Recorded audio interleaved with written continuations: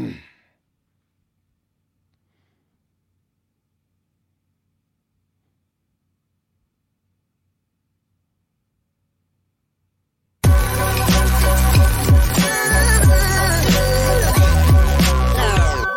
following is a presentation of the Belly Up Sports Media Network.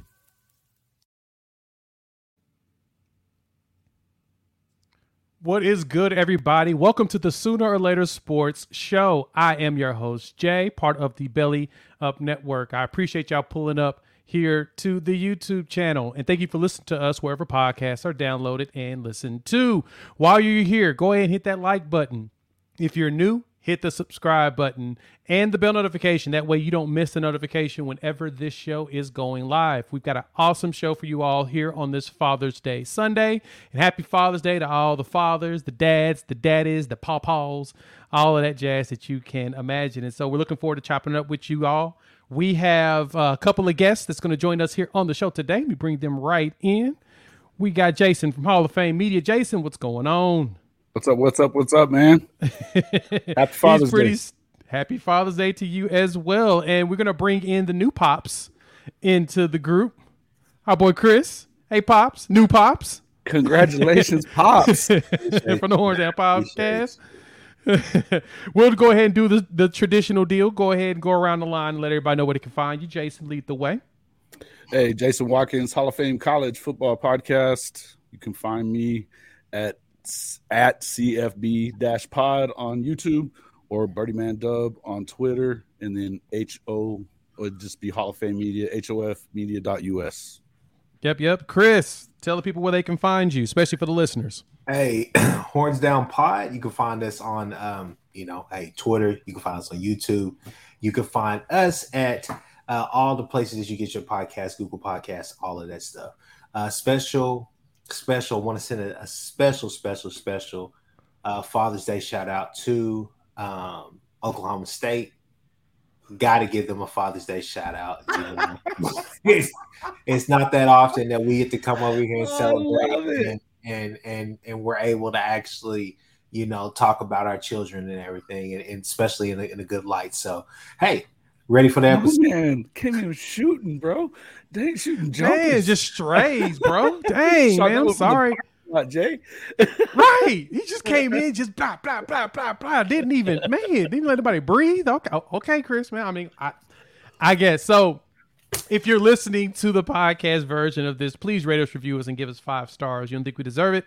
Just give us 5 anyway and gift it. And so, James, of course, I beat your over-under, I promise, because I know that I was probably about 601. So, Papa's in here, my guy. So, definitely got some exciting stuff to talk about. We're going to dive into mainly some CHAMPU barbecue stuff. There's a lot of intel that came down from that. The insiders are posting a lot of information. You saw a substantial amount of social media posts from this weekend, and I believe they are just now wrapping everything up probably by the end of today.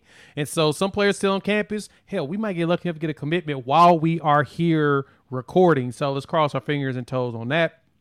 And we'll, of course, go into some recruiting news and updates, especially players from last weekend, ones that we've missed out on, those some that we may actually win. So we're going to have ourselves a good time. And so let's jump right into the main conversation piece here, which is CHAMPU Barbecue Weekend. And so y'all know we've been literally hyping this bad boy up for like the last month and some change.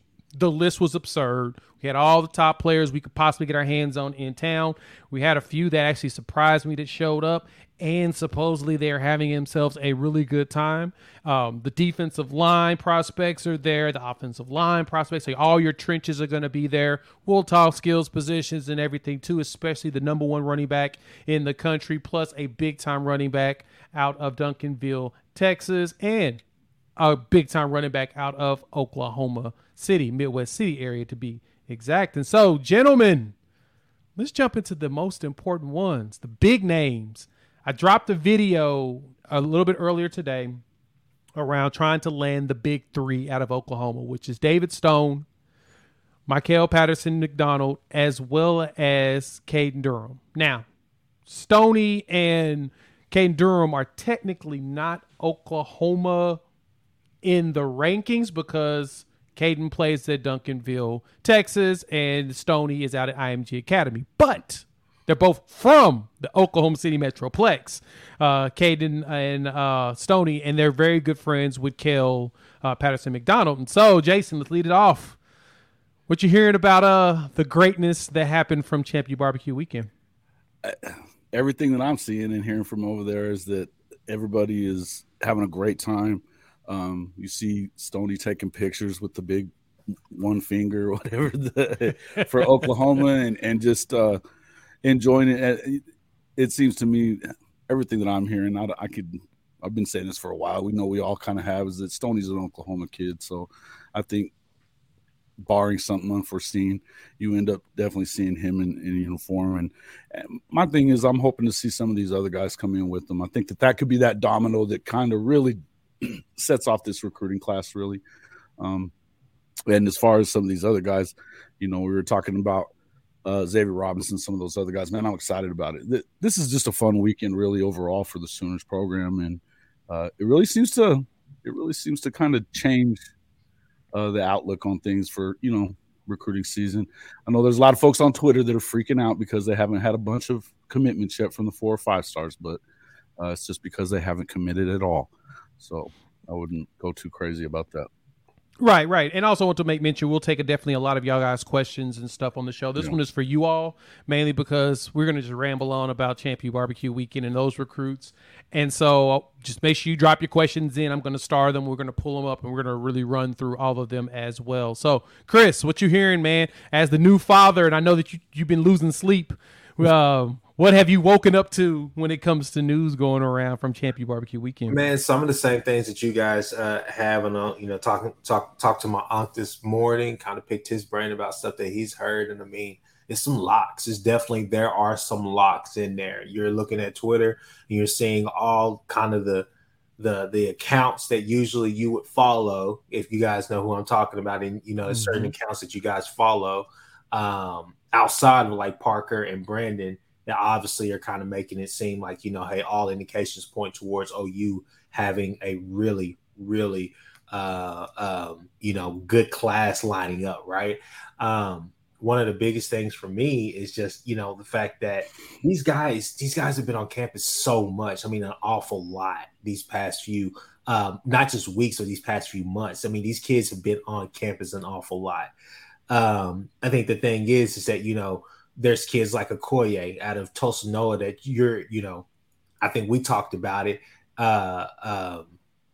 Jay, you hear, you hear things about him now being, kind of a guy that OU is in serious contention. And, before you were like, okay, well, we're not even on the radar, but I think things are going well. I've heard that everything looks good, looks great. Kids really like it. It's crazy that they can turn Norman into such a spectacular place, but that's because you're selling them not only on just the atmosphere of the team, but the development they're going to get to hopefully turn themselves into, NFL players. And I'm really excited about the staff. I've always been excited about the staff. And one thing that I would tell fans out there, I know going into this weekend, we thought we were going to get several commitments, all the rest of that stuff, but even in the Lincoln Riley era, we would wine and dine, do all the rest of those things. These kids still want to kind of have their own private event for their family and friends and other peers and stuff like that as well. So I think that between now and early September, especially August, around the time that their football season starts, I don't think that you're going to see a lot of these kids take that long. I think that you're going to see possibly in July, around July 4th, all the way up to probably about their second, third week into their football seasons, they're going to, publicly commit. And, it's going to be CBS Sports, all the rest of that stuff. So I definitely think that's something to know. But yeah, everything that I've heard has been great. Everything that I've seen, I've looked just about at every recruit's Twitter and timeline and stuff like that. Yeah. So I was like, wait a minute, what this kid? I'm like, the list. I feel like the list expanded a little bit because there was some names on there. I was just like, whoa, wait a minute. I didn't realize he was actually coming. Maybe I didn't see his name on the list, but now you feel better about it. One thing that did have me kind of wondering, I saw old Muleshoe. I'm not gonna call him Tebow. Well, I just old Muleshoe. I saw him do the the little deuces up there, the Trojan deuces or whatnot, and I thought to myself, I said, huh. Utah beat them twice. Is that what that was about, you think? Yeah, I was like, leave Tatum alone. Leave Tatum alone. I like the kid. So, no, I mean, that's pretty much where I'm at. Okay, no, so we're going to jump into those skills positions in a minute. I want to focus on the trenches first because, of course, that's the one that everybody's most concerned about. Yeah. If you watch my video, I talk about the big three, like I said, with Stoney, Durham, as well as Michael. And I have another one coming down the line to talk about really the importance of there's three positions you got to be key on to really succeed in football nowadays. You got to have a quarterback that can sling that thing. You got to have an offensive line to protect them and a defensive line to get their quarterback. And so trench-wise, we had Stone in town. Now, this was when it jumped out. Nigel Smith was here, of course. Dominic McKinley. And so he just posted a picture not too long ago saying Boomer Sooner, all glory to God, the AG, TG that all of them post on their pictures. And man, if that's the player I'm buying stock on, Todd Bates being able to figure out how to snatch out of Louisiana's grasp because, he's based out of Louisiana. We offered his little brother, and his little brother is here also, which is even better. But LSU, of course, is the incumbent in this one because any player in the state of Louisiana, most of them grew up LSU fans. That Baton Rouge, that Mardi Gras color scheme is really what draws them in. It's in their blood. They bleed it. Yeah. It's all over their king cakes and everything. So, but if Bates can steal him away, that's the one player I want stolen from anybody else. I want us to get Dominic McKinley just so that we can shut up all the naysayers when it comes to Todd Bates and the way that he moves. That would be good, wouldn't it? Because I see Stoney as one. I think Stoney's a lock. I mean, I've heard the rumors that the dude, just about any time the school is out, you can go up to OU's offices and you'll see him with his feet up on Todd Bates' desk. Like he just kicks it in Norman all the time. That's his spot. He loves Coach Bates. His dad, I was reading some intel. His dad was there and he enjoyed it. Still trying to sell mom, of course. But just about every parent base that I've seen loves the Soul Mission. That is the one thing that has been selling a lot of these parents on the idea of sending their kids here. And so I think on the defensive side, we've got a good opportunity. And Winery was big on the Soul Mission. Mm-hmm. I'm hearing that McKinley is probably high on that as well. Nigel as well. I'm assuming McKinley's parents probably like that too, because everybody's parents have shown it. Nigel's parents have said in some interviews they like that portion of it. So I am hardcore on us pushing, and hopefully Bates can push even harder and steal him from Louisiana. So O-line wise, though, I didn't see a lot going around the O-line. What did y'all see floating around offensive linemen in town? I know that we had a lot, and Casey Poe, if I'm correct, is either here now or starts his visit tomorrow, him and Max Anderson. What you got out there, Jason? I hadn't heard a ton on it, to be honest with you. I was if Chris had something on that, I can check something real quick, but I hadn't heard a ton yet. Those were the two that I was going to mention. I mean, I just looking at Twitter and all the rest of it, so I saw them and I was like, oh, okay. I think, man, offensive line is such a unique recruiting position for us because obviously we go after anybody and everybody that beat him Bo once, so we all trust Bo. But at the same time, I had this conversation with my aunt a few days ago, and he said, "Hey, man," he said, "we're going to be thin at offensive line going into the SEC." And then I started naming off names, and he was like, "Wait a minute." He was like, he said, I'm wrong. He said, "We should be fine." He's like, "We got some guys." He said, "You forget about the Jakes. You forget about Savion Byrd still has a lot of eligibility left. Yep. You still forget about the kid that we just got from Appalachian State. That they're going to hit the portal again. You got Caden Green on that line as well that you think is special. And you got some other kids that you think are pretty damn good as well.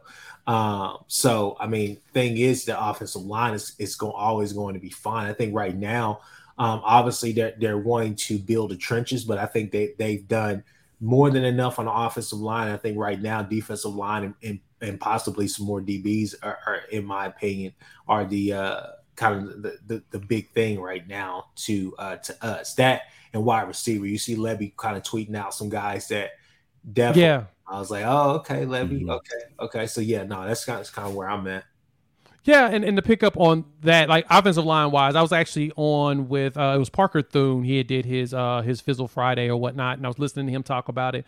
And I asked him, I'm like, look, straight up, are the Sooners going to ever land like a 5-star offensive lineman? Are we going to hear about that with Beaton Bowe out there? But the funny thing is, and I have the similar sentiment as what Parker mentioned. He was like, look at Beaton Bowe's track record. He doesn't get a lot of big 5-star players on the offensive line, yet he still sends dudes to the NFL on a regular basis. They find the players that really fit more so what Beaton Bowe's trying to do as far as development goes, and that still leads to them having an opportunity of win these Joe Moore awards. So Chris is correct.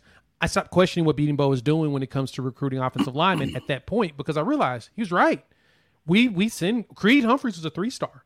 You know what I'm saying? Like, we have a lot of players. Cody Ford was a 3-star. We have a lot of these dudes that are in the NFL today. I mean, outside of big Trent Williams, who was not a Beaton Bowe player, and Orlando Brown. I mean, I think he got, one 5-star that we know of that actually just transferred recently because they didn't pan out. It's tough to figure that portion of it out, honestly. And I do believe that Beaton Bowe knows what the heck he's doing. So 5-star offensive lineman, I actually quit on trying to be concerned. That's what I was about to say the same thing. Is that honestly, I don't pay a ton of attention to the O-line stuff because of the fact that I just know that Bill Beaton Bowe, it doesn't matter how many stars they got next to their name when they come in. Yes, he's going to get the most out of them. I mean, when you put that many guys into the first round and second round of the draft, and on offensive lines that play, I mean, I did just see what Robert was talking about here. I was just running through Twitter that there was over 7 of them that have visited in the last week. So, you know, it's not like they're not recruiting the guys. And again, I don't know that there's a ton. Generally, when you see that top 32 anywhere, you don't really see a ton of them being offensive linemen. You know what I mean? There's just not a ton of them. So, you know, you might get 1 or 2 a cycle, it seems like. And then you got a lot of guys that will be the D linemen, quarterbacks, you know, defensive backs, things like that. But you just don't see a ton of offensive linemen in that top 32, which is what the 5-star is. Yeah. Right? And the 5-stars are now, the way that they're doing them, they're trying to create a system of first-round draft picks. You expect to be a first-round draft pick, they're going to be there. Right. And guess what? We never see actual players end up as first rounds that are potentially say it as first rounds at the beginning of it. And so, but yes, looks like Casey Poe. I'm jumping on 3's website right now. We're looking at the actual visit log. Casey Poe's here today. And besides that, over the weekend, we did have, and we talked about this before, but I want to talk about who we know pulled up. Bennett Warrant did pull up. I did see that. Max Anderson did pull up. Daniel Cruz, which was an interesting one, 4-star interior offensive lineman, 6'3", 294, out of North Richland Hills, Texas. I haven't really looked much up on him, but my goodness, I bet you he's got to be something special if Beaton Bowe was big on bringing him in for an official, because he's here for an official visit. You can toss in, of course, our signee, Isaiah Otley, the nephew or the cousin of Marcus Dupree.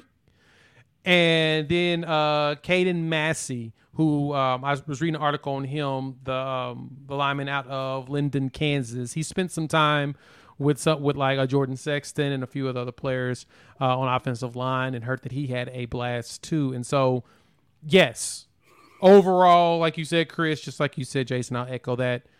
We're definitely going after the players that Beaton Bowe knows that he can help develop and actually push into the NFL. And honestly, that's what's important. You win Joe Moore awards with NFL offensive linemen, not just 5-stars. Keep that in mind. Let's move on to some skill spots. We had the number 1 running back in the country in town in Taylor Tatum, as well as one of our favorite offensive line, favorite running backs, Caden Durham, as well as Zay Robinson. And we just got some crystal balls on Caden Durham as well as Zay Robinson. They actually got a crystal ball on Zay from the Iowa State Insider from 24/7. That to me was like, oh, that's crazy. It's a pretty good sign, isn't it? Yeah, it's a great sign if the competition's putting at him. Caden Durham got a crystal ball from the Texas A&M Insider. Yeah, I was about to say Texas A&M and Iowa State. I mean, Which surprises you. That's telling as well. That's very much telling because we all knew that the race for Caden Durham was LSU and Oklahoma, which is the second school that time that we're battling LSU for a player, but it's been those two. But I think the thing that jumped out to me with the Caden Durham crystal ball was he retweeted the Covered Wagon recruiting on the crystal balls. So we got that from Ja'Shawn Ross, defensive end out of Kansas City area. We got that from Caden Durham. Michael Patterson McDonald also retweeted the Covered Wagon. And I say that's significant. I mentioned this in the video in a few videos, but the significance behind that is that usually when those players hit that retweet button, within about 48 hours, they're going to get a commitment from them. Zay Robinson just asked for someone to make a graphic for him on Twitter literally like an hour ago. Mm-hmm. So if they're still on campus and they're about to depart, keep your eyes open. He may be going through an interview as we speak, and then boom, saying that he's committed. Well, it's I think it's just like Chris said earlier too. You can't take too much out of it if they don't commit while they're here, because they probably are, and they're going to go home and just have their own little special thing with their family and their school and all that other stuff. So, you know, they like to make something of it, and I get that. Right. I mean, it's their recruitment process and everything. Sure. You're here to enjoy it, and hence why we're not too going. I don't go crazy when it comes to David Stone and whatnot. He's got one more OV, which is going to be to Michigan State on the 23rd, which I think is Wednesday or Thursday. He mentioned as his last OV, and so I'm anticipating a commitment out of him probably around the 4th of July, which would be awesome for us and everyone playing in the game, but it'd be even better if he commits before then and says, "Nah, I'm not going to take that visit." But outside of that, like I said, a lot of these players are still on campus right now with their visit. So we probably don't have the commitment yet because they're still here and they're still, talking through stuff, making plans. Sure. They could be planning out a big set of commitments together. I don't know. But I wanted to talk about. I could definitely see that with those defensive line guys. I mean, because they all seem to be so tight, man. They're always retweeting each other's stuff. We're always, atting everybody, atting each other, and stuff like that on the on their tweets. So it's, man, I could see that, man. I think once you get the one, you're going to get at least two more, and I don't know which ones they might be, but to me, I can see Winery. I can see Nigel. I would love to see McKinley, like what you were talking about. But those guys all seem to be tight, man. They all do. Yeah, the relationship seems to be growing. Joseph Jonah Ajonye was another end that I was hoping we could have landed. I think Georgia's going to win that race. It just seems like they've got it. But the question in here about Winery, he's at Tennessee. I read an article on him not too long ago. Looks like he enjoyed his visit. And in all intents and purposes, it's a Oklahoma-Tennessee race. That is what it looks like with all of it. I think he has one more OV that he's going to do. Actually, he has an Oregon OV set for October, but I don't think he's going to make it to it. I anticipate a commitment before then and a cancellation of that visit. Right. But it's probably still going to go down to signing. Does Josh do the same thing with once you commit, you're there, or is he? No, he doesn't. Remember, we had Caleb Beasley here last weekend, who was the Tennessee commit out of Nashville. He was one of the number one player of the state of Tennessee. He came here and did a visit, and then he did his visit back at Tennessee this weekend. And so, no, they don't require that. They don't mind it. They let teams try if they want to. It's just that the philosophies here, that's big at Clemson and here. That's the reason why Sammy Brown didn't make it here this weekend, is when he decided to commit at Clemson. Same thing with Brian Wesco. It's the same one with them, right? They both went ahead and canceled all their future OVs because they decided that, this is where I want to play ball at. And so, but with Taylor Tatum, we saw one of the baseball coaches tweeting out, some like locks and ×2 and excitement or whatnot. Skip Johnson, the baseball coach for OU. And I thought that was pretty significant because one of the things I've been reading about Tatum when it comes to him and his recruitment is baseball is a for real deal with him. Like, he's a legitimate baseball player, and OU has looked at him for baseball for, like, on a serious note. And there's a chance that if he has a good relationship with the baseball coaches here, and he has a good relationship. He has a great relationship with DeMarco Murray. Everyone has stated that they have a great relationship. Well, he could come here, play baseball and football. Yeah, worked for Kyler. And right. And I saw a few people put out edits for that exact thing, saying, "Look at what Kyler Murray did here." He was He was a first-round draft pick in baseball and the number 1 pick in football. Man, it worked out pretty good. Worked out pretty good. Exactly. And so because of that, boom, you have an opportunity to snatch him up for 2 sports, just like with Caden Durham. And that's why I keep mentioning him as well, as he runs track and he wants to run track here. He got a track scholarship offer at Oklahoma, and then Tatum's gotten, I believe he's got a baseball scholarship offer here too. And so if we could bring it, I mean, imagine those 2 running backs and Zay Robinson. Oh man, that's a loaded running back class. I'll just say that. And the room is already so good. You know, it's already so good. It's probably one of the top 2 or 3 in the country as it is. It just goes to show you that they mean business when they say they want to run the ball. So that's when people start asking about the offensive line and some of this other stuff. I mean, when you're bringing in dudes that are going to run the football like this, and I mean top end in every class. You know, we're so loaded at that position, and here you got DeMarco out there recruiting guy after guy to come in here. It goes to show you that not only are they doing great at that, because DeMarco's an all-star freaking recruiter. I mean, I think that's obvious at this point. But so is Bill Bedenbaugh. I mean, they're not going to come in and run behind an offensive line that isn't going to be great.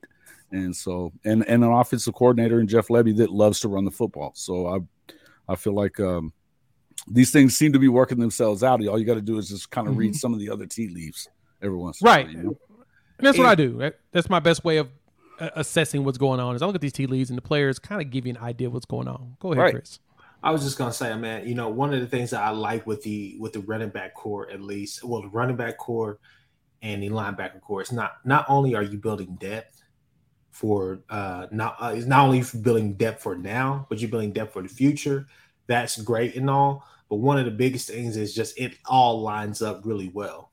If Stutzman's able to have the year that he's supposed to have this year, the next year you'll see a guy like Kobe McKenzie take over that spot, hopefully, and then him and Cannon can run the linebacker, be the linebackers, right? Kip Lewis, hopefully he can be in the rotation, can get his snaps and all the rest of that stuff. And then right after that, you got I guess I get Phil's last name wrong all the time, but I think it's Pachotti. Yeah, Pachotti. So you got Pachotti, you got Lewis Carter, you got Sammy. You know, you got Sammy guys. Masigo, Those are my 2 favorites. Yeah, and so the thing about it is that with both of those position groups, it just lines up perfectly because you have, you know. Sawchuk has the year that he's supposed to have. Javonte has a great year that he's supposed to have as well. Next year after that, then you're running right back in there with Hicks. Gosh, who else was in that class? Jay, you know who I'm talking about. Hicks and talking about Smothers. Dylan Smothers. They're bringing them up in there. And then, I mean, come on, man. You know what I'm saying? Like, so you're gonna be loaded, and that shows you what they're trying to do as far as stacking. And I think that's going to be at every position too. I mean, this is they know where they need to be big, where they have to have a ton of depth, Chris. You know, and you know that's something that I've been saying for ahead of them releasing the SEC, you know, schedule was just a simple fact of this right here. Look, going into the SEC, we may be young at positions, but you won't be able to say we're not talented. And so the quicker that you can get these guys on campus and get them acclimated to what they need to know as far as just the system, the calls, all the rest of that stuff, we're going to be perfectly fine. I really do think we're going to be perfectly fine. Yeah, no, I agree with you there. And got a good question in here or whatnot from Fatty71. What's good? Did we talk wide receivers? We have not talked wide receivers yet, mainly because the ones that were here were the ones that are committed. Zion Kearney and Kelly Daniels were here. Now, we had a few athletes pull up or whatnot, and I saw the athlete Andy Bass out of Heritage Hall. Saw that too. I saw him when he did training. He was training with the running backs is what I read and saw when I was looking through Twitter when he was here for the camp. And so DeMarco Murray is his lead recruiter. And so he's an additional piece that could be either running back, special teams, or even play in the slot. But there wasn't really any wide receivers in this visit, which is interesting. But Ja'Shawn Ross, if you watch the film that I watched on him recently, that dude, he catch. Like, he's a big, strong, fast, like, wide receiver at 6'3", 220. Like, he looked like a DK Metcalf, but I'm not sure what his actual 40 time is. But he looks like that dude. Like, he's yoked, and in high school as a senior. And whenever he's out there on the field, man, I'm seeing him run past dudes. I'm seeing him truck people. It's like, no matter what, you can't bring that dude down. And so I'm hoping that we see his commitment by tomorrow. That would be dope. He's an athlete, but I think he's going to play edge. But shoot, if we can move into wide receiver too, 6'3", 220, that's a monster. There's not a lot of wide receivers I've seen so far. That dude's a monster too. Good grief. And there's another wide receiver. Of Ross? Yeah. Dude. Yeah. And Bass too. I got pictures of Andy Bass here. He's throwing the ball, but he's ripped. Dude's a monster. They're picking up a bunch of rip dudes. Like, add Megwa in there. Boys. Someone mentioned him too. Like, Megwa was a big boy. He was yoked whenever I saw him come in as a transfer last August. I'm like, who's these dudes that they get after? Now all we need to do is go pick up the one edge that played at Homer. He's now at Texas Southern. Can't think his name for the life of me, but he was the ginormous football player with arms probably the size of most people's legs. Let me go see if I can find that kid. Oh yeah, Waltez Champ. If y'all haven't seen him, 6 foot, 230 pound dude. He's at Texas Southern. He may be someone that's going to end up getting transferred. Actually, friend of the show, Chris, Nino's Corner actually did a video on him. You may want to look that up. Waltez Champ, dude's a big boy. That's a Texas channel that we're really good friends with or whatnot. So, Nino's got a great show, man. I love that show. Yeah, Nino's the dude. All right, there's one more player that really jumped out to me, and I'm going to pass it to you all to let me know of any of the players like James Nesta or Devin Jordan, which, Jason, I want you to talk about him in a bit. But Samaj Jones, quarterback out of Philadelphia, 5'11", 220. I talked about him in a video a while back that we offered him, and he took a picture with Jalen Hurts because, Hurts is the Philadelphia Eagles quarterback, and Samaj is based out of Philly, and he pulled up. This weekend. He was the only quarterback in attendance that is technically listed at quarterback because Michael Hawkins was at the Elite 11 camp. And I'm going to be honest, man. I think we got a chance of landing him. Like, my feelings were, if we could get him on campus, I thought that we had a chance. And he showed up. Have y'all heard anything on Samaj? Go ahead, Chris. It was earlier in the year, to be quite frank with you, as far as what I had heard about him. A lot of people talked about Van Buren, but then you heard about this kid right here in Philly that we had offered or whatnot. I didn't necessarily think that we were going to try to make a hard pitch at two quarterbacks in this class, but contrary to my belief, it actually happened. And so all indications that I heard is that, hey, they're going to get two quarterbacks in this class. It's just you kind of have to take a wait and see approach which one that they were going to actually go after and who they're going to get here on campus. Yeah, and it looks like right now 24/7 has us as a warm, and there's no crystal ball for him to Penn State anymore. Wow. That got pulled, it looks like, a few hours ago. Wow. So and he's here. He's here this weekend. And he's here. He's here. Huh. He's here this weekend. So, he dropped a video showing his room and everything about yesterday when he checked in or whatnot. If that's the case. That dude is a baller too, man. That dude is a baller. Yeah, Mosh Jones is one that I would love to have him with with Michael Hawkins, mainly because it eliminates any fears around depth. We saw that last season, and I don't think this staff's ever going to let that happen again. It's no, we're going to always have enough depth especially at every position, especially quarterback, that's critical and someone we can throw out there immediately to play. Right. And I think everybody's worried about, obviously, what Fatty's saying. If we take two, who leaves, I don't think it's necessarily always like that. They may get into the class at first, at least come in and kind of battle for the position, see who's going to get it. You know what I mean? Because you got to know coming in. I mean, Michael Hawkins knows that he's not going to be the starter his first season. And it's just not going to happen. And so if Samaj Jones ends up here as well, I think it'd be the same thing. But they're probably going to battle with each other, and see kind of who makes it into that spot during the camp. And then, you could see somebody leave at that point. I think it also depends on a lot of different things, though. I mean, there's other guys coming in behind that even as well. We already have our 2025 quarterback locked in too. So this is something that if you're building it the same everywhere, and you keep talking about depth, right? If we're building it the same everywhere and you want depth everywhere, I think that kids can understand that and they can get behind that. And if you're sending guys into the draft from these positions and they're getting opportunities, I don't think it's as hard to keep getting guys to come in, even though quarterback's a different position. I get it, guys. But seriously, I feel like when you get somebody in that starts sending guys to the league, think about it. You don't hear a bunch of people talking about Lincoln not being able to hold on to quarterbacks. You know why? Because they're going to wait their turn. Because he keeps sending them into the first round. They're going to wait their turn. And that's what Levy's got to show. Levy's going to show that he's going to be able to get quarterbacks drafted. That's what's important. He shows that. And I totally get what you're saying here, Fatty, with the take two who leaves. It's going to be the one that don't want to compete. And honestly, Seth, you make mention of he hope he goes somewhere else, somewhere he can play. He would ride the pine here. I don't know if he rides the pine here. If Maj comes here, man, he might play. Yeah.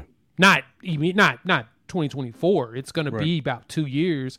I'd say Jackson Arnold plays here for 2 years. I've been saying that from day one. I think so too. Him. I think he's gonna. He won't play this season. That opportunity. Yeah. Right. He doesn't play this season, or he plays a portion of this season. But he plays the next 2 years after that, and he's gone to the draft. I don't see him staying his senior year. There's nothing about Jackson Arnold that tells me he's going to be able to sit here. I said it about Landry Jones when he was there. He had a first-round grade as a junior, and he stayed. And he should not have stayed. He should have left. And because he ends up going fourth round, waiting around a year, and they underachieved. So it's just one of those things where you can't – you know what I mean? When it's time to go, you got to go. When you get the grade, you got to go. That's just kind of some players are learning that, I need to go ahead and just hit that draft. When the opportunity comes up, take it. Like, I'm still baffled that Jared Verse, the defensive end at Florida State, came back. Yeah. That was an interesting move. NIL, be damned. They had offered him like $10 million to stay for him to for it to make sense, because the number 10 pick was going to make $22 million over their contract life. Mm-hmm. I think that'll make you sense. Oh yeah, that's no. But one thing I will say, I don't think that you still have to go back to Corral. Corral. I don't think that DG is the benchmark for Levy. I think he's just he's the recent QB. I think that regardless if DG was to go out there and win a Heisman this year, his draft stock is still going to be the same, which is not necessarily bad. It'd go up a little bit, but it wouldn't be it's not going to be first round. I still think that he's pretty much. I think he's a late round guy. I think he's somebody that you possibly go and snag somewhere late fourth round to about the seventh round. To be honest with you, he's a value pick for me.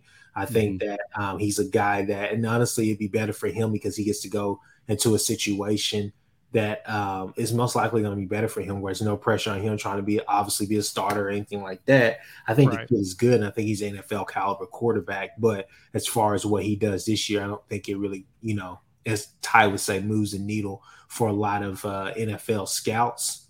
I think that if he can refine his mechanics that we all had an issue with last year in certain games or whatnot, I'm not going to say the entire season, but certain games, And if, if our receivers can help him and catch balls too, then I think it'll be fine. But I definitely think Jackson Arnold is the quintessential top pick that Levy will have. And then I think after that, I think for me, I think it's pivotal to see going into next year. It doesn't really matter to me what the depth chart looks like, if Michael Hawkins is the one at redshirt or if Samaj Jones, if he commits and then he's redshirting.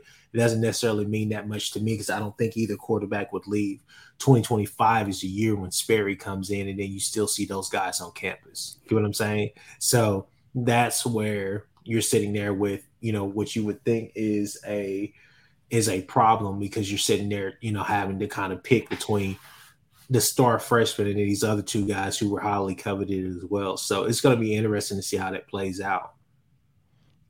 No, that's true. That's true. Okay, let's jump into some of these questions real quick, and we'll move down the line here. We've got Dalton up here hitting us up with the trap. What's up? Appreciate the love, Dalton. Thank you so much. Seth had some great stuff in here. First off, Matt, can you imagine if Texas goes into College Station and beats A&M in year one? They definitely would buy out his contract. Now, that's a very good point, Seth. If A&M goes in there, if Texas goes there and beats A&M, would Jimbo Fisher lose his job?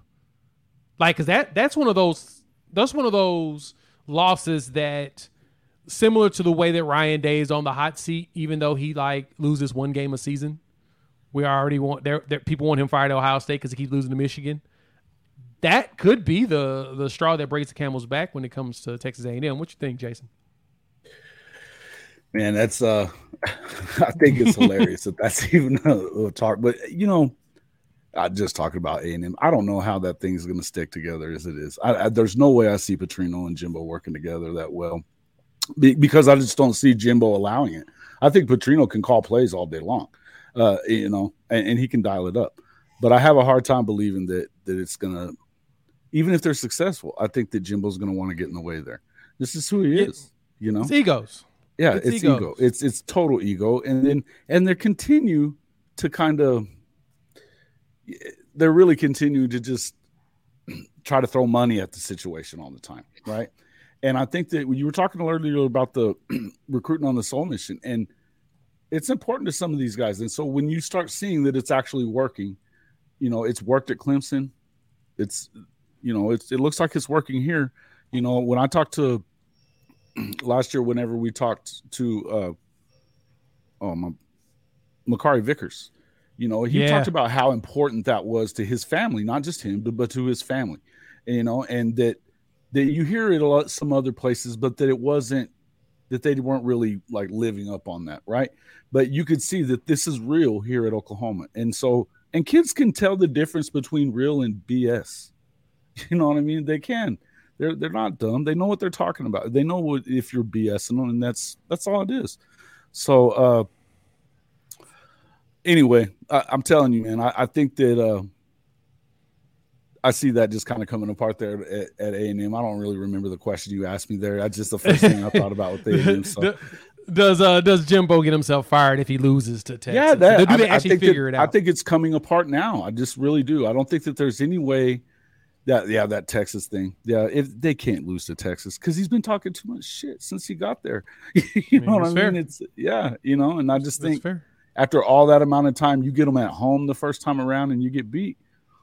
It's true. Chris, you think that they fire Jimbo Fisher if he loses to Texas? No, I still think the buyout is way too much. I mean, he's at $86 million going into this year. I don't think that with that buyout. I think the only way that they would fire him is losing to Texas, and on top of that, finishing with a 6-6, 7-5 record again.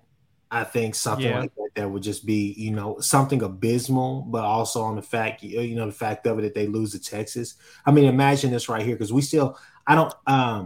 and maybe I'm not following it close enough, but I don't believe they actually released the order of the schedules yet. No. Just who the opponents are going to be. Right. So exactly. So, I mean, could you imagine that being the Thanksgiving Day game like we talked about the other day on your pod, Jay, and then, they're at let's say they're at 5 and 6, and they need that game right there to be bowl eligible, and they lose that game. I mean, yeah, I could see him being out after that. They figure something out and just say, hell, we'll pay it, whatever it is, to get him out of there. But as far as losing to Texas, just that being like one of the sole losses of the season, I don't see that as an upset. They're still going to talk noise and still going to come back and, say this and that and this. So the thing about it is that when you bring in Petrino and don't believe, I don't believe for 1 second that Jimbo was on board with that. Mm-hmm. I think he did that to appease the higher ups, it appeased everybody else that he brought him in. But you've seen that he's been real coy about, well, yeah, of course you can. What did he say in that first press conference? He was like, "Oh, we'll see how it goes." And he goes, "But you can assume that he's going to be calling the plays." That wasn't a real, yeah, he's going to be the play caller. And if they come in there, if he comes in here and he's not letting him call the plays like they want him to right away, and they're still not winning, and there's all this back and forth over that stuff, I don't think that there's a way that you can keep them around. It's not like they can't afford it, Chris. They can. There's plenty of guys there that they can afford that. It'd be broken up over time. Do I believe that they want to do that? No, of course not. Yeah, no. That's $200 million. You cannot allow Texas to come in and lap you as they get into the SEC. Not that I believe Texas is definitely going to do that, but that feeling is there. It is the little brother feeling. It's always going to be there. Right? No. So I agree. I kind of think. I think that they would knee-jerk reaction and kick his ass out of there just to know that they're going to get somebody come in that can keep up with them, right? But the question is who do you take? Are you going to take an up and comer, or are you going to Urban? I was just about to say his name. Nah, you can't do that. I think that they would, and you know why I think they would? So Texas doesn't get him.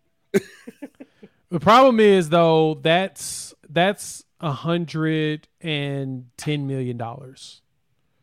You're paying him 110 over a 10-year period. There's no way, actually maybe more than that, because Urban Meyer is not going to take less money than Jimbo Fisher got. You know what I'm saying? True. That's where your problem runs in. Is all I'm going to look at you and be like, I'm not taking less than you paid him that for 5 wins. You're paying me more if you want me to come here. That's going to be the problem you run into. But quick, they know that they have to do better than that, right? True. You're right. But that's going to be where their conundrum comes in. Trap House, happy Father's Day, my guy. Have some cold ones from me, too. Trap.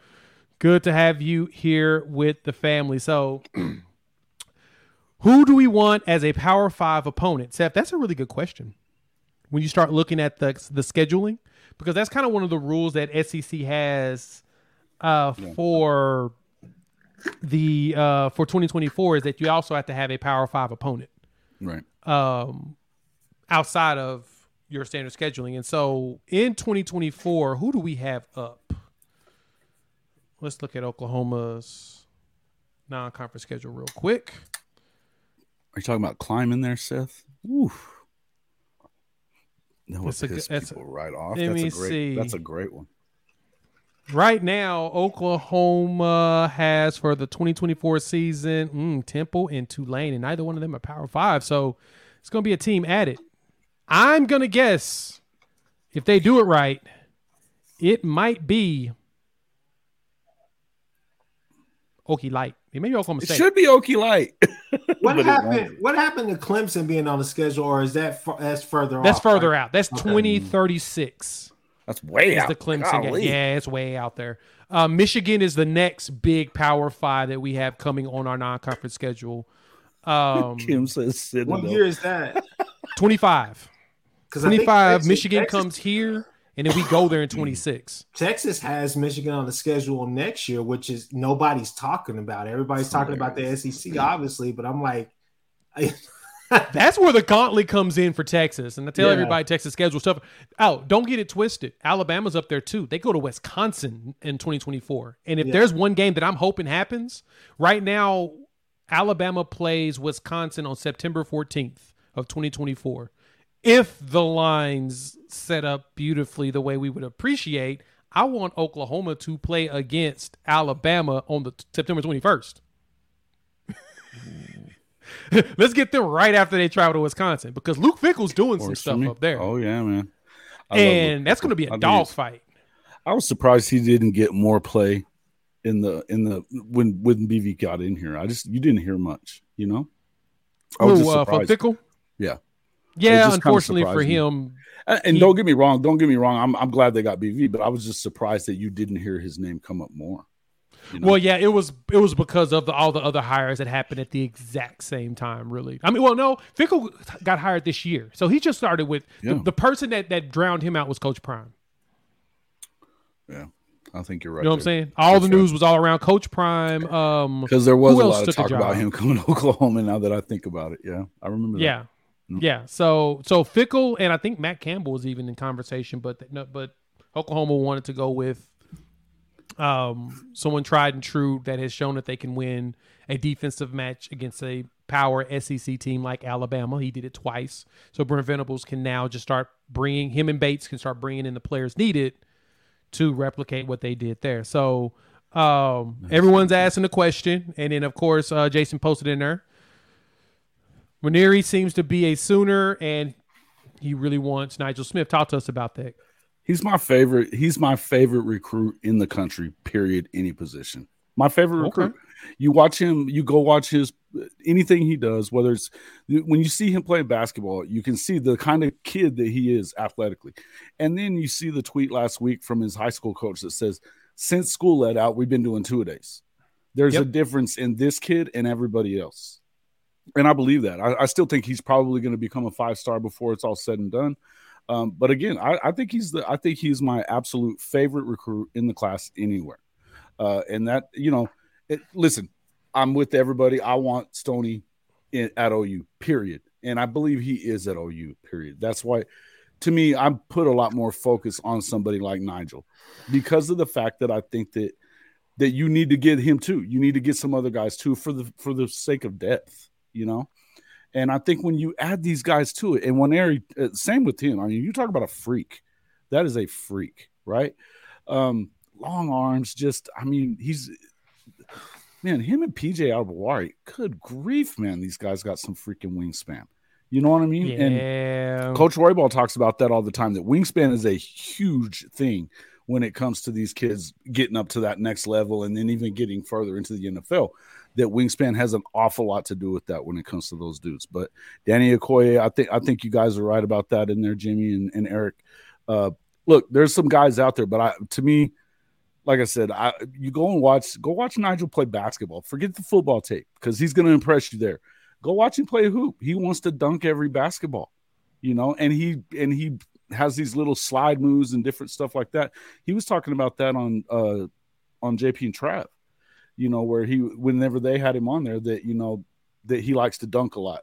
And he said that, he doesn't try to go right through everybody because you're going to take a charge, and so he's trying to learn how to get around people and stuff like that. And man, that's a great thing. You know what I mean? I just think that he's just a stud athlete, man. And I think he's a good kid too. So like I said, he's my favorite. That's the one I keep pushing for. I'm with it. Okay. Go ahead, Chris. I want them all. We got to want them all too. Line has to be bolstered because going into the SEC, like we said, we're going to be a little bit not thin. We're going to be talented, but we're going to be young as well. So why not be young and talented going into the SEC and just take your bumps and bruises where you can? But at the same time, I think some of these guys are guys that could pop off the off the radar and then just come right in full force as a freshman and be ready to play. That's the hope. But man, like, Danny Okoye, like I said, that's a kid right there that you see. He, some people eventually may try to knock him for, they say, the competition or whatever that he's playing for. But man, when you just look at the kid and you look at the intangibles, that's somebody that you want Bates coaching, because Bates and BV are not shy about telling you, the type of player that we're trying to get. We're not necessarily trying to get we want football players, but we also want freak athletes that we can teach how to play these positions. Because, coming into the whole BV era, that's what we talked about. I talked about it with Ty so many times. BV has freaks at certain positions that they just make plays happen, and you're just like, where'd you even come from? Yep. Some of the things that you would see, like if you go back to the O State game and you're watching Ethan Downs drop back, and maybe he misses an interception. There's a couple of guys out there usually on Clemson's defense where they get that and they take that and they turn it upfield and they're gone. You get what I'm saying? Like it's so many different things in that defense that make it work. It's not just a 3-3-5. It's just that they're so damn multiple, But you need, and that's what you want, those positions to be able to execute. Yep, and that's what you want. You want some guys that can go out there and make plays just out of nowhere sometimes, and that's always a big thing. So, all right, here's one. Seth asked this question. There's something that needs to be addressed, and go ahead and talk about this. The big Hawaiian kid, 350. I think I read recently he's down to 340 something, but he was like 389 playing That's what JUCO you said to me in that message the other night. It was 389. I was like, beefy. 389. Beef. Just beef. Yeah. Danny Saili. He's playing up at Hutchinson Community College. He will not be here in the fall. He'll be here in the spring. He is coming from JUCO. He's playing there at Hutchinson. He's the anticipation is he's going to play there in the fall as well. And I'm assuming, this is all an assumption. We're going to say assuming here. I'm going to throw my hands up the entire time I say this, so y'all know it's an assumption. It's probably grades related. And so that's probably what it is. He's a freshman at Hutchinson Community College. So I'm hoping that that's not the case and they can maybe find a way. But the anticipation based upon what I've seen in some of the forums and the message boards is that he won't be here until until the spring. So we won't have him this coming season. But the good thing is, guess what? We got DeJounte Terry as well as Phil Paella, who will be here this summer to play in the fall. And I'm stoked about Terry. He's 300-pounder. Played in the SEC. Sure, he may have been the second or third string rotational guy, but that's what we need is more rotational guys anyway. Let me say this real quick. So and don't forget the fact that he has eligibility, so he can actually be groomed to be a guy that you can go back, right? He can go right back into the SEC if he stays that extra year, right? I think he has 2 years left, right? Terry? Yes. Yeah. So, I mean, it's a guy that you can groom into that position. So here's my thing. A while ago, I saw a tweet coming. I forgot what it was. It wasn't in this one, but somebody was talking about how they thought that the wide receiver group was going to be the surprise group of this 23 team. And so for me, I say I do believe that, but I really think that this defensive line is going to be a pleasant surprise for a lot of people, not just because of some of the additions that we had on edge, but the additions that we have and the moves that we made on the defensive line in the interior. I think that Kelly, we need somebody who can man that middle and force them to go to the edge that way. Because this year, I think we're going to be better at setting the edge. But my biggest thing is just the fact that, you have so many guys that you feel comfortable with as an OU fan, not just, listening to the coaches, but you're good with Kelly. You're good with Isaiah Coe. Biggest thing is just staying healthy for Coe, for me. And then after that, you got guys like Gilliam, you got Terry. Hopefully you're going to have Lacey out there. You got Grayson Halton. You move Lalu to the middle as well. So you have some guys and you're going to have consistent effort. The thing is, you just got to have consistent production too this year. But at the end of the day, I think that you're going to be pleasantly surprised with that group. And I think they've done a wonderful job trying to bolster the talent and the depth at defensive line, especially on the interior. Yeah, I got you on that one. Dalton points out Durham and Mitchell in a picture, and I'm thinking Mitchell's going to be a lock as well in July when he does his announcement. I'm sold on the idea of him coming to play with Michael Hawkins.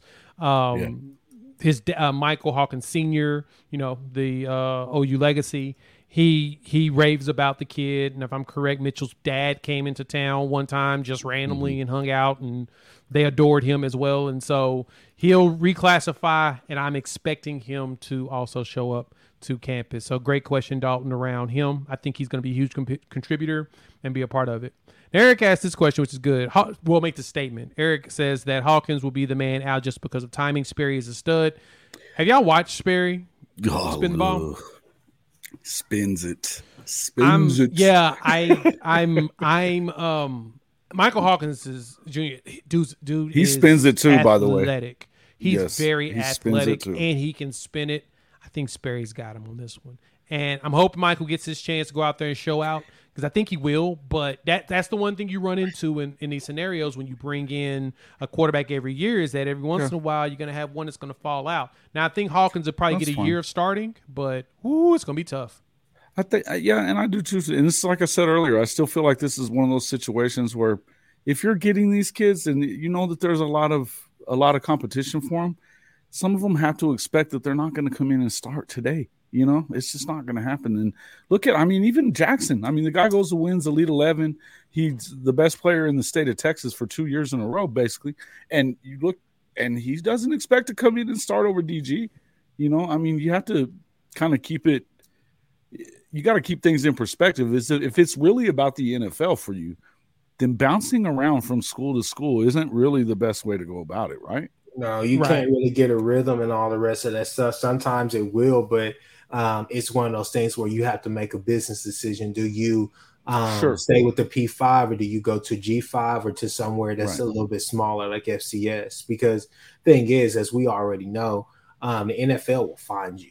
You just got to put the film out there for them to look at. The NFL will find you and they will put you in position, but it's all about your character as well with those moves. I think so too. When you're transferring or whatnot, are you going to be a Jalen Hurts type of transfer where, or you're going to be JT Daniels where you're in 4 different schools in 4 years? You know what I mean? And did that help him get to the league? I don't think it's going to. You know what I mean? He's still playing somewhere. I forgot what school he just transferred to. So. He just ended up at Rice. He's at Rice. He went from USC to Georgia to West Virginia now to Rice. Mm-hmm. And so let's see what he does there. But frightening. What's good? Frightening. Yeah. My favorite folks from Texas fan, actually, that hangs out with us with Ty and them. And he's asked a very good question. Well, first off, he tells us that he's here. We don't need to ask our questions anymore, which is even more hilarious. But no, he questioned how many wins you guys got OU at, asking as a Texas fan, obviously. So Vegas has the over-under set for both Oklahoma and Texas at 9.5. And I'm going to keep it a buck, which is frightening. There's no excuse for OU and Texas to not meet each other in the Big 12 championship. I agree. Yeah, I see 10 wins out of both. Every year. I see a 10-win season out of both. There is no excuse for either one of them to not get 10 wins based upon the way the schedule is set up. Texas doesn't leave the state of Texas, but once. Oklahoma travels twice. That they have to go by plane to Cincinnati and BYU up in Provo, Utah. Outside of that, it's a 5-hour drive or less. Yep. And honestly, the Kansas trip, we'll say that's their third road game. The rest of the games are within 3 hours or less. They're all around town. You know what I'm saying? So there's really no excuse for Oklahoma to not have a very, very, very good season, just like Texas. And so I'll say that as an OU fan that Texas better win 10 wins this season. Or I'm coming for you, Frightening. I'm coming for you. It got backed up in there as, at what point do you start worrying about whether or not, and I hate to call them the savior because I don't want to do that, but whether you call BB the savior or not, how many wins does he have to have? Look, with this schedule, you better win 8. You better win 8 without blinking an eye. You better win 8. And I have a hard time finding 4 losses for you in there. I can see 4 teams that might beat you. I could see 4 teams that could beat you. I don't see all 4 of them doing it. I looked at this year's schedule. I have a hard time with that one. Right, I think that 9 really should be the bottom. The more I look at it, the more I'm like, man, 9 better be the bottom here because of this schedule. And that's fair. That's probably the fairest thing I've heard with that is I looked at the schedule, and honestly, if I was to have to give losses, it's BYU, Texas, and I am struggling from there. Kansas. I'm saying road games basically. Yeah, and I think Kansas because that's the best quarterback in the league coming in. He really is. He is up there at the top. Yeah, so Jalen Daniels is absurdly good. Their defense is still hot garbage, but he is absurdly good. UCF has experience with Gus Malzahn as the head coach and the quarterback. So that's something to think about. But that's a home game. It's gadget plays. You just got to stop the jet sweep. Make sure that you are not falling for all the misdirection that he's trying to come in there with. His offense obviously a good offense. It's a championship winning caliber offense, but at the same time, the thing that you got to remember about that offense is it's not necessarily trick play. It's about timing and making sure and letting things set up, because that's how they get you with that offense. I saw Bo Picks run around with a chicken with his head cut off so many times. That's something that I think is interesting as well. We have to talk about that another time. But they now give him a round 1 grade. NFL scouts are Jalen Daniels? No, for Bo Picks. Oh, but that's another story. It's neither here nor there. No, 9-3 at the worst, 10-2, 10-2, 11-1 at the best. To be honest with you, that's not me just saying that as drinking the Kool-Aid as I did last year. No, that's we haven't been really wanting to drink this Kool-Aid. Yeah. Well, no, I'm just gonna say, really struggling to. That's me going there to the spring game and actually looking at the caliber of athlete that you have, guys flying around, how you're looking on defense. You look better. You look confident. And at the end of the day, like I said, guys like Bothroyd, I think RMT is going to have a great year as well. You're wanting to hear guys like Marcus Stripling. You're wanting to hear guys like that, come alive. You want to hear Key Lawrence, the guys who've been inconsistent, kind of injured, dinged up an awful lot. You want to hear more of those names, but you got guys out there and you have depth. It's just about getting that production, and that's what you need from that defensive line. This is a make or break year for guys like Reggie Grimes and Ethan Downs, to be quite frank with you, because you got some guys right there behind you. If you're not getting it done, somebody else is going to get it done. And it's going to be one of those things where, and offensively, I think one of the biggest things the two biggest things that you have to do for OU, honestly, to have a successful year this year, is two things. One, got to get production out of the defensive line. I know I just said that, and I've said it 1,000 times already on this pod, but that is most important. That sets the tone for us. But number two, tempo has to match the pace, play, style, and vibe of the defense this year. Pace of the offense has to match that. We can't afford to go out there and, they just scored on us. We're up by 7. And then we go out there and have a, 2-3 and outs within 50 seconds. That's fair. We can't do that. Sustain some drives, do things like that, because that's kind of where we kind of messed up last year. Levy, I don't know, Levy, BV, or whatever the case may be, but we're going out there, and I mean, it's fast, 3 and out, nothing. And then we finally score. And we're like, man, we should have been doing that the entire game. Just punish them. What are we doing? We're getting cute with the ball. There's drops. There's all types of stuff happening. So I think that you have to marry the tempo of the game. You have to actually figure that out this year and realize that, okay, hey, Levy, look, we just got this lead back. We were down by 3. Now we're up by 4. Let's slow this down a little bit. Let's get our plays. If you see something, go ahead. Let's call that. But if not, we're fine. Exactly. Okay. Yeah. This is one of the dopest pitches I've ever seen in my life. I want y'all to see this really quick. Brace yourselves, gentlemen. Pictures. You ready for it? Yeah. Oh. That's your targets, guys, for the Oklahoma Sooners right now. Look at them Those are horns the defensive down over linemen there. we're targeting. Look at them horns down, frightening truth. You got Stoney. You got Nigel Smith. You got Dominic McKinley. Look, beast. Look at PJ. Look at PJ in that corner on the left on the left side of the black shirt. Monster. He's huge. He's a freshman. Bro, where's this picture? This is today on the field. Yeah, it's on Twitter. Just popped it up on Twitter. Just came up on my feed a second ago. Look how big PJ is. That's who he's playing. That's who everybody's going to see next year. That's number 9 is Stone. Number 9 is Stoney, yeah. Yeah, the question. Who's number 9 is Stone. Who's the dude throwing the horns down then? Is that Caden? Who is that on that side? Which one? 96? On the right or side. 99? The one without the uniform on. Oh, is that Is that King Green? It wouldn't be Caden Green, right? Because this is all defensive dudes. But maybe. I don't think that's Green. That's got to be. Well, that's a good question. He's a big boy too. I love all these points. It might be Isaiah Cole. Heck. That is Isaiah Cole, isn't it? It does look like Isaiah Cole now that you said number 9 is Stoney. That's Bothroyd right there. No. That's Bothroyd in the middle, and that's Ford.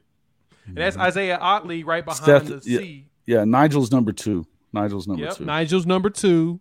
You're sitting at that's McKinley, if I'm correct. Yes, McKinley. It is. Dominic McKinley, that's him. 96. 99. Oh my gosh. Who is that? Oh my gosh. I know his face. That's the problem. I know his face. I can't think of his name for the life of me right now. Okay, I gotta pull up who's all in town. It's not JJ. Yes, there you go. It's JJ. Yeah, Joseph Jonah Jr. JJ. Yeah. Yep, that is him. That's why I was like, I know that face. I just can't think of the name for some weird reason. But yep, that's him. Wow. Could you imagine? He's a big boy, man. Cool. These guys are monsters. Like, could you imagine this? This is an SEC defensive line that we are pushing for, and I'm gonna say I am hoping that something crazy happens and we land at least half. We need at least 4 of these dudes, because my goodness, Kinley looks like a monster. Tall Stoney looks like he's gonna eat somebody. He is, dude, and I'm excited about him.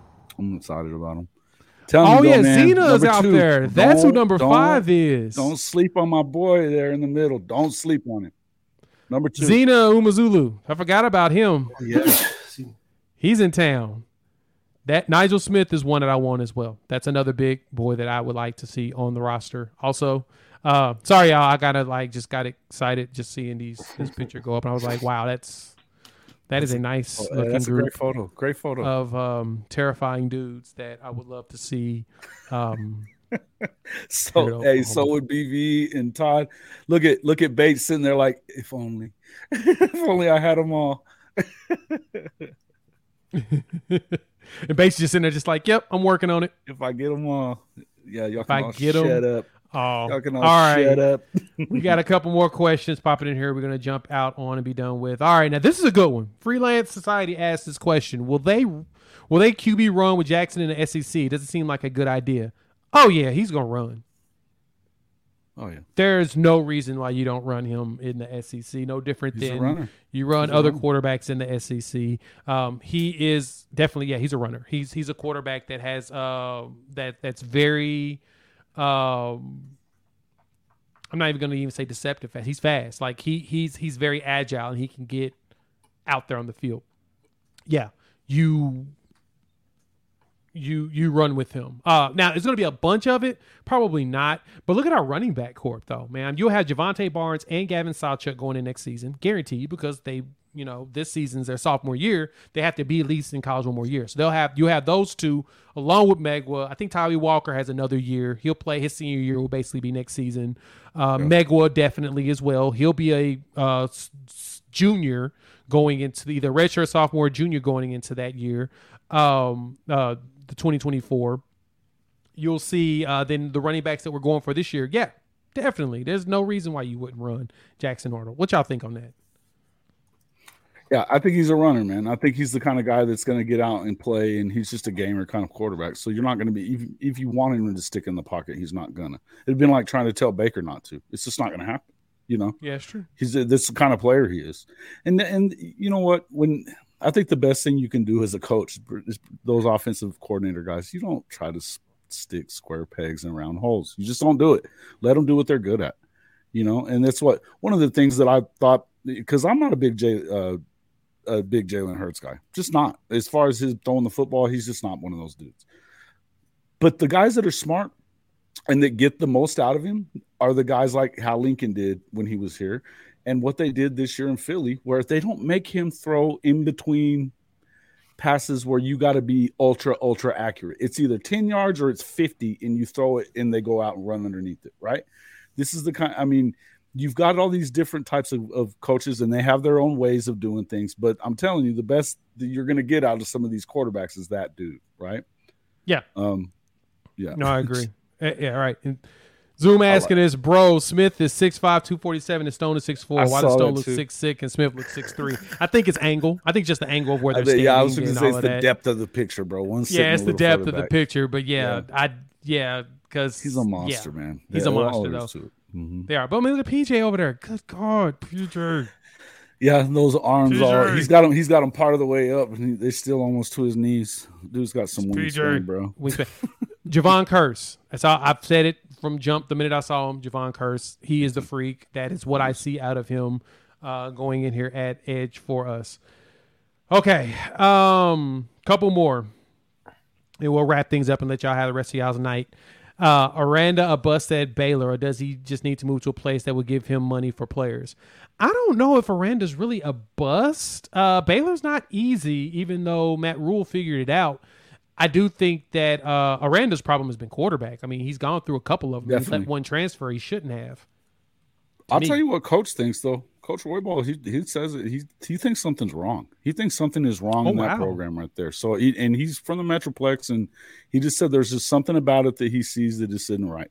Now, listen, I don't know. I think that Aranda knows what he's doing. I think he was a great coordinator, but I don't know that he's a little odd if you think about him. You know what I mean? And not that that's necessarily a terrible thing, but, you know, you don't hear him espousing a lot of what he believes about the football game, you know, or what he thinks about this or that. And some of the stuff that I've heard from even like guys on 365 Sports is that you just don't get a real interview out of him. You don't really know what he's thinking all the time.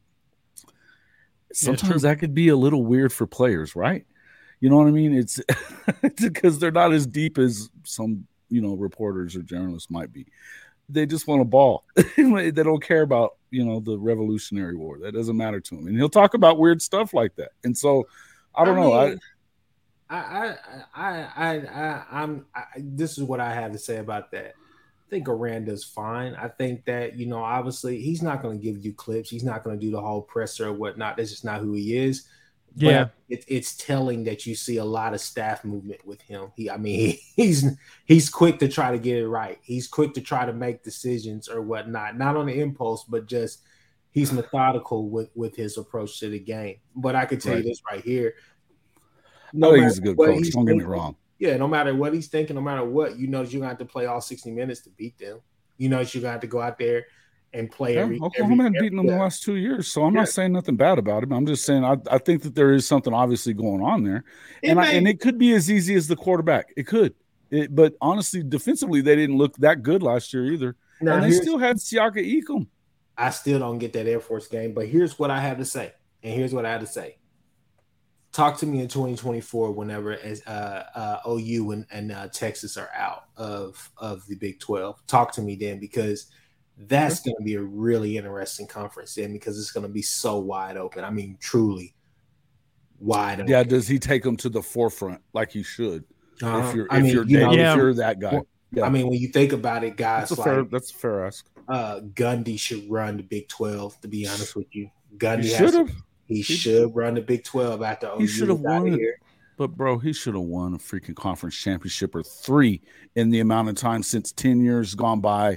With this league looking like it has, there's no excuse. I know, but at the same time, I'm just going to say that. Hey, real quick, I want to I'm going to call him Furtning. You know, that's why I'm going to start calling him Furtning.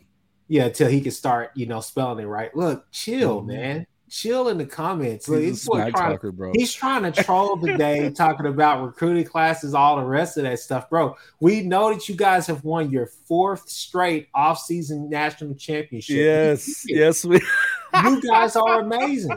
You guys are doing God's work. You're God's greatest team on the planet, bro. You know what I'm saying? This is amazing. Okay. Wait until football starts, and then y'all see Quinn Ewers is a bum. All right, that's all I gotta say. But they do let's stop with all this nonsense, man. Offensive line is gonna be better, and Jonathan Brooks is gonna be better than Bijan Robinson. Like, come on, man. Let's stop. Come on, man. Wait. Did I hear somebody's gonna be better than Bijan Robinson? Because that's not. I love you, Friday, and you my boy, and I You did enjoy you not on say Ty that, Stream, did and I you? love when you pull up with us too. Man, I ain't betting on no. Bijan is a generational talent. I'm just trying to find another running back that's gonna be anything like him. That's what. You haven't had anybody like Bijan since maybe Jamal Charles. I mean, between that, Ricky Williams, maybe Cedric Benson in his day, but that's. I mean, Ricky, Cedric. Jamal Charles and then Ricky, Cedric, Jamal, and this guy, and then Bijan. That's it. Yeah. Now I will say, and you've heard me say this before, Friday. And you said I've heard this on Ty's streams before too. Is Texas is consistent about getting some elite running backs, like elite, top tier, elite running backs. Oklahoma always get some really good running backs too that actually last in the NFL as well. So I expect y'all to have another running back. I just don't expect nobody to be another Bijan Robinson for a few more years. Now, we'll see what Baxter looks like, which I am very high on Cedric Baxter, by the way. I don't think he's Bijan. I think he's going to be good. I don't think he's Bijan. I think Baxter's going to be good too. And look, they're going to run the ball well. That's one of the things that Sark has done, made sure that he's going to shore up that offensive line. You know, that when they put the NIL collective together, it was for the O-line, right? Yeah. You know, they're getting all those guys. It's smart. It still doesn't mean that the dude can make an adjustment after halftime. So, you know, it is what it is. Y'all funny. All right. Now, this is a legitimate question. Writing asking us is, what grade in the NFL do you expect for Dylan Gabriel? I'll be honest. I think DG, if he puts up a 4,000-yard season, he gets probably a third or fourth round grade. And I only say that because of his height. That's going to be the thing that's going to hurt him the most. You know, that was one struggle they had with Baker, and then the Browns decided, screw it, they're going to go take him anyway. Kyler's still under 6 feet, but he's probably one of the greatest athletes to ever play at Texas football history. Go look it up. Just about everybody that's ever watched him play says that about him. That's how talented he was in the Texas area. I think his height may slow down the grade, may shorten the grade unless he shows just constant accuracy this season and he puts up over 4,000 yards. I can give him third or fourth round. I don't see him being a first round grade. What y'all think? I'm gonna say fifth round at best. I just, and that's not me trying to quit being a hater, bro. Come on. I'm not trying to be a hater. I'm just saying, man, there's a lot of quarterbacks in this class, man, that people, you know, have their eyes on, and not all of them. There's so many. I don't know. You're right about that. All of them are going to go in the first round either, right? So I answered it in there, though, and I said I think that he's a third, fourth round guy more than likely. Even if he were to win the Heisman, probably not better than second round.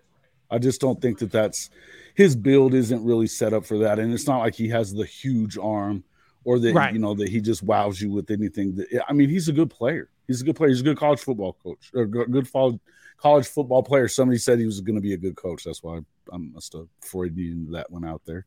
And hey, look, maybe that's what it is. I think more than likely he goes unless he gets a chance and just sets the world on fire in the league. You probably don't see a whole lot of DG after college.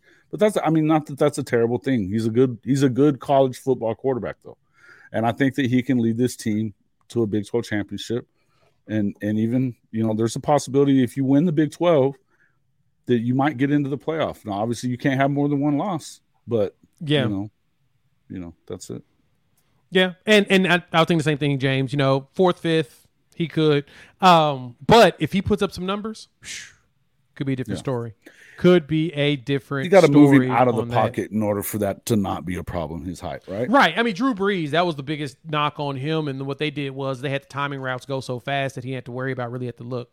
I appreciate it, Cody. Thanks a bunch, man. Yeah, gotta show some Father's Day love for the world because it is Father's Day. That is a great shirt, bro. Great shirt. Kids got this from me a few years ago, and so it's definitely a staple for Father's Day. Now, there was one question in here before we get ready to let everybody have the rest of their evening back that I wanted to point out.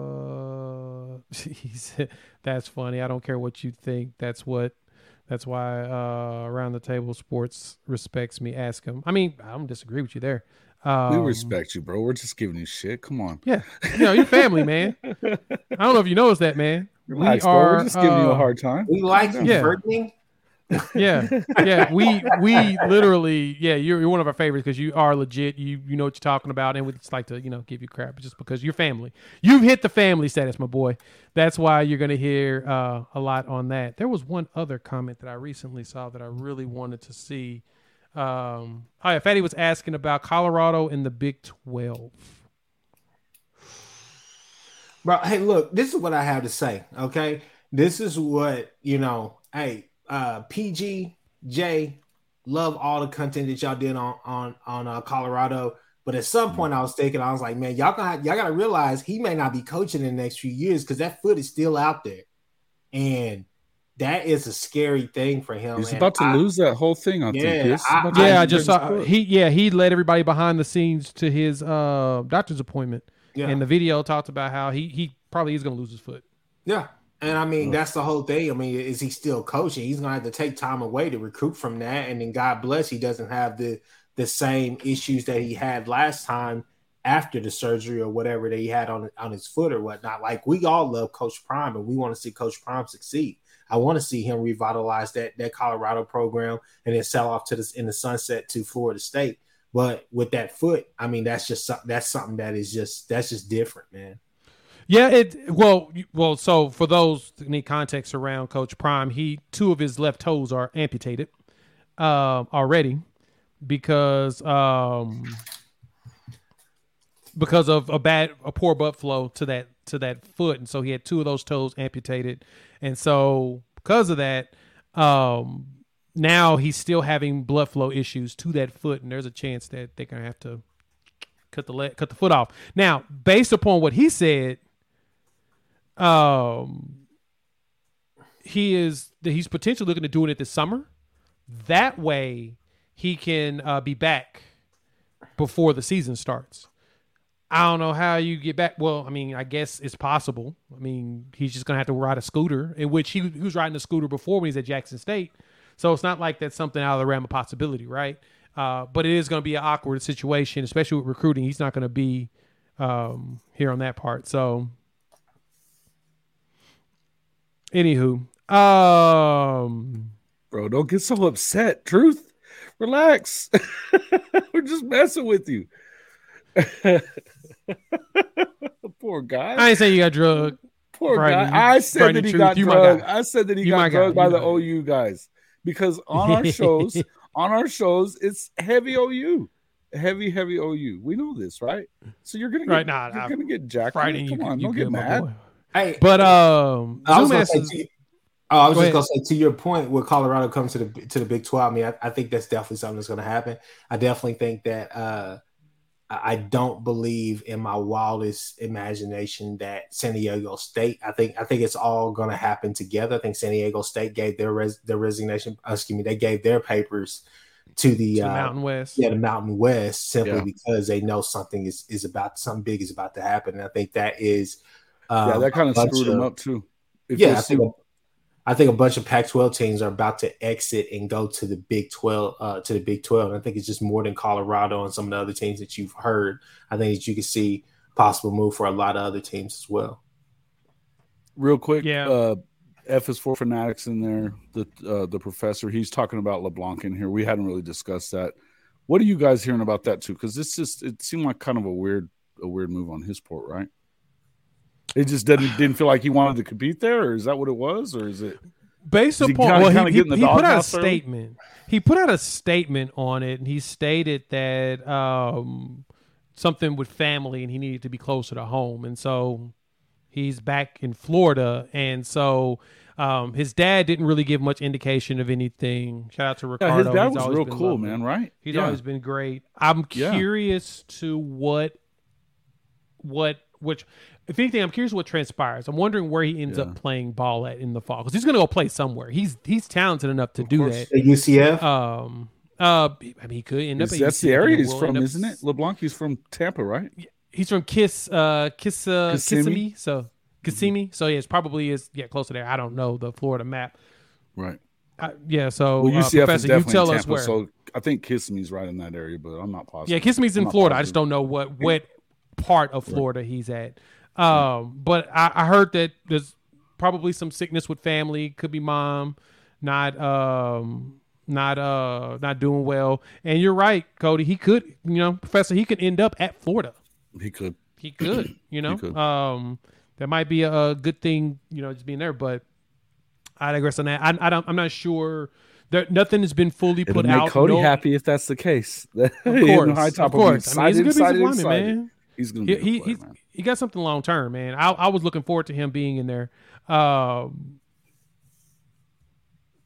And this is interesting, Kim. I did not know this. So, of course, bringing in DeJoun Terry, who's probably moved up in the ladder because he's already 300 and he's been playing SEC ball. There's a good chance that Steele, thank you for that. Kissimmee is in the Orlando area, so right there by UCF. UCF, yeah. And so he dropped in the depth chart. His dad tried to get him to stay. It's interesting. Well, I did hear that he wanted to start, and it's one of those you got to earn in this system. And Venables rarely starts a freshman if you can avoid it, because you're gonna get freshman mistakes. Now, luckily, I'd say this: a defensive line, unless you don't hustle hard every play, I don't really see what mistakes you would make as a defensive lineman. But yeah, I think that he's going to end up. He'll probably end up at Florida, UCF, just so he can be close. Most likely UCF, since that's probably the closest to his house, if that's in the Orlando area. The Twitter experts. Really? Off the field? I don't know that. I haven't heard anything on that one. I'm gonna have to do some Googling. Twitter experts are awesome, aren't they? Hey, you never know, man. Some people gotta plug enough of a plug to let you know something that you didn't know. So we'll look it up and find out. But we've gone about an hour and a half. Wanted to do this an hour, but I'm glad you all stuck around with us. We've got over 100 folks here watching us. We've got about 55 likes. Hit that like button as well as subscribe to all the channels. Folks. Jason, go ahead and let the people know where to find you. You can find me at CFB-pod on YouTube and also at hofmedia.us. That's our website. You can catch all of our stuff from there as well. And at BirdieManDub on Twitter. Hey, guys, happy Father's Day to everybody out there for sure. Horns Down Pie. You can find us on Twitter, YouTube. Obviously, Chris with a K. Follow me on Twitter. And then also, like I said, Google Podcasts, Apple Podcasts, all that stuff. And then also, you can find us at this new place. This is called the Real Estate and Frightening Truths Mine that I just purchased. So if you want to find me anywhere, you can definitely find me there. Okay. Hey, horns down, baby. Oh, Here you go. And y'all here on Unfair Sports, or for those that on the Hall of Fame medias, go ahead and subscribe here. Thank y'all for pulling up here to Unfair Sports. We appreciate y'all as usual. Hit that like, subscribe, bell notification, and join the family. Happy Father's Day to the pops that all joined us to come hang out. Happy Father's Day, folks. If you're listening to the audio version of this, please rate, review, give us 5 stars. You think we deserve it, just give us 5 anyway. And with that, we will chop it up with y'all, I don't know, in a few days. Horns down on them. Peace.